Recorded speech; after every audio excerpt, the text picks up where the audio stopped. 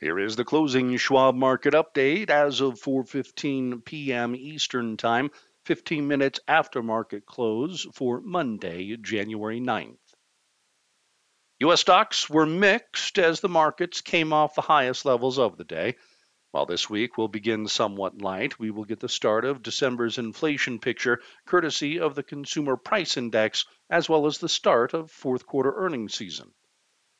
Equity news offered varying results as Lululemon Athletica and Macy's provided fourth quarter guidance that disappointed the street, while shares of Duck Creek Technologies soared after the company agreed to be acquired by Vista Equity Partners for about $2.6 billion. Treasury yields were lower and the U.S. dollar dropped, while crude oil prices rose along with gold.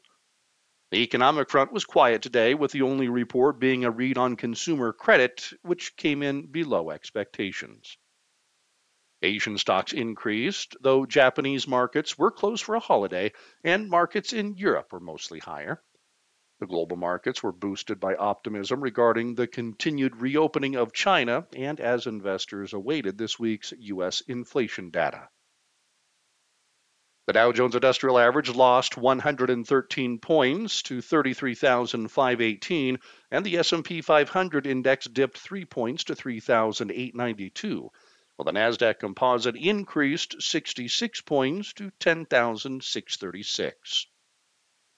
In moderate volume, 4.2 billion shares of NYSE listed stocks were traded, and 5 billion shares changed hands on the Nasdaq. WTI crude oil gained 86 cents to $78.63 per barrel.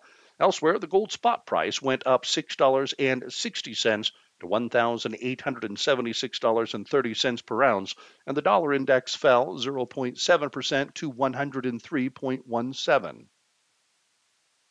In equity news on Monday, Lululemon Athletica, ticker symbol LULU, lowered the high end of its fourth quarter earnings per share and revenue guidance, while cutting its outlook for gross profit margin amid a dynamic macro backdrop. The company did note that in the fourth quarter, traffic remains strong across both physical and digital channels. Shares fell. Macy's, ticker symbol M, announced that it expects fourth quarter revenue to be at the low end to midpoint of its previously issued guidance, noting that Black Friday and Cyber Monday sales were in line with expectations, but the lulls of the non-peak holiday weeks were deeper than anticipated. Macy's added that based on macroeconomic indicators and its proprietary credit card data, it believes the consumer will continue to be pressured in 2023, particularly in the first half. Shares traded solidly lower. And Duck Creek Technologies, ticker symbol DCT, jumped over 45% after the property and casualty insurance technology company agreed to be acquired by Vista Equity Partners for $19 per share in cash in an all-cash transaction valued at about $2.6 billion. Vista Equity is a privately held global investment firm focused exclusively on enterprise software, data, and technology-enabled businesses. Choppiness in the markets will likely continue as the markets await this week's inflation figures and the start of fourth quarter earnings season, while grappling with the ultimate impact of aggressive Fed actions to try to combat rising prices. The central bank downshifted in December from a string of 4 straight 75 basis point rate hikes with a 50 basis point increase. However, the deceleration remained unusually aggressive, and the Fed signaled that restrictive policy will likely have to remain in place for longer and at a previously higher terminal rate than expected. Schwab's chief investment strategist, Liz Ann Saunders, discusses in our latest Schwab Market Perspective titled, "When Will the Fed Break?" how inflation trends are moving in a favorable direction, but the change is likely too slow for the Fed to take its foot off the brake anytime soon. You can follow Liz Ann on Twitter at Liz Ann Saunders, and you can read all of our market commentary on our Insights and Education page, and you can follow us on Twitter at Schwab Research. In economic news on Monday, Consumer credit, released in the final hour of trading, showed consumer borrowing came in at a level of $27.96 billion during November, above the $25 billion forecast of economists pulled by Bloomberg, while October's figure was adjusted upward to $29.12 billion from the originally reported $27 billion.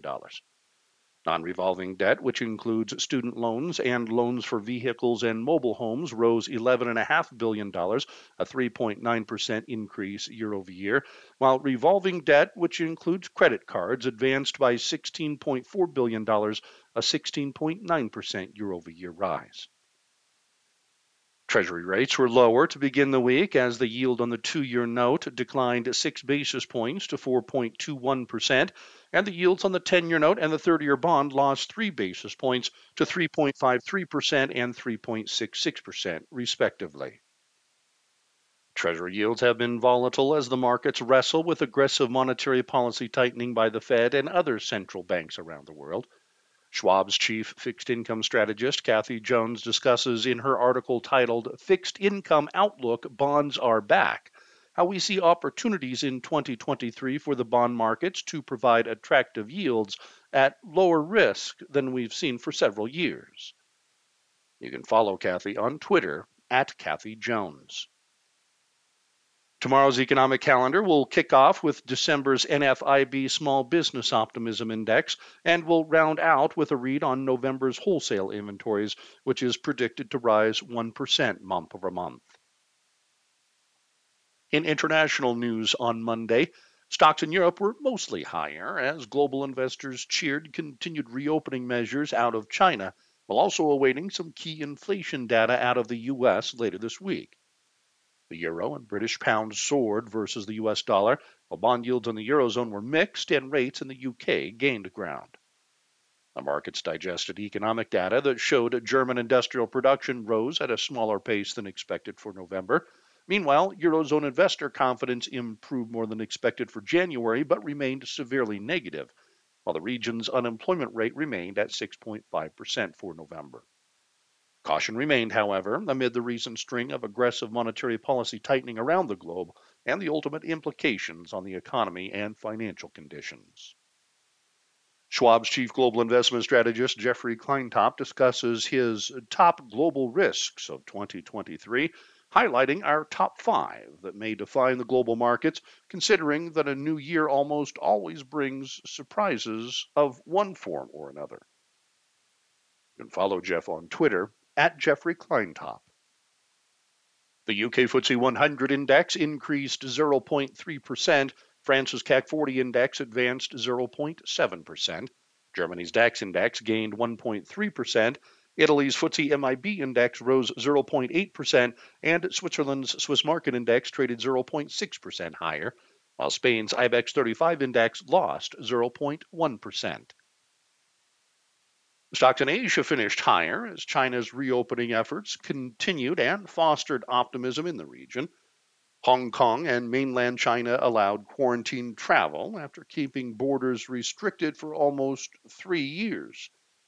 This comes even amid a recent surge in COVID cases in China.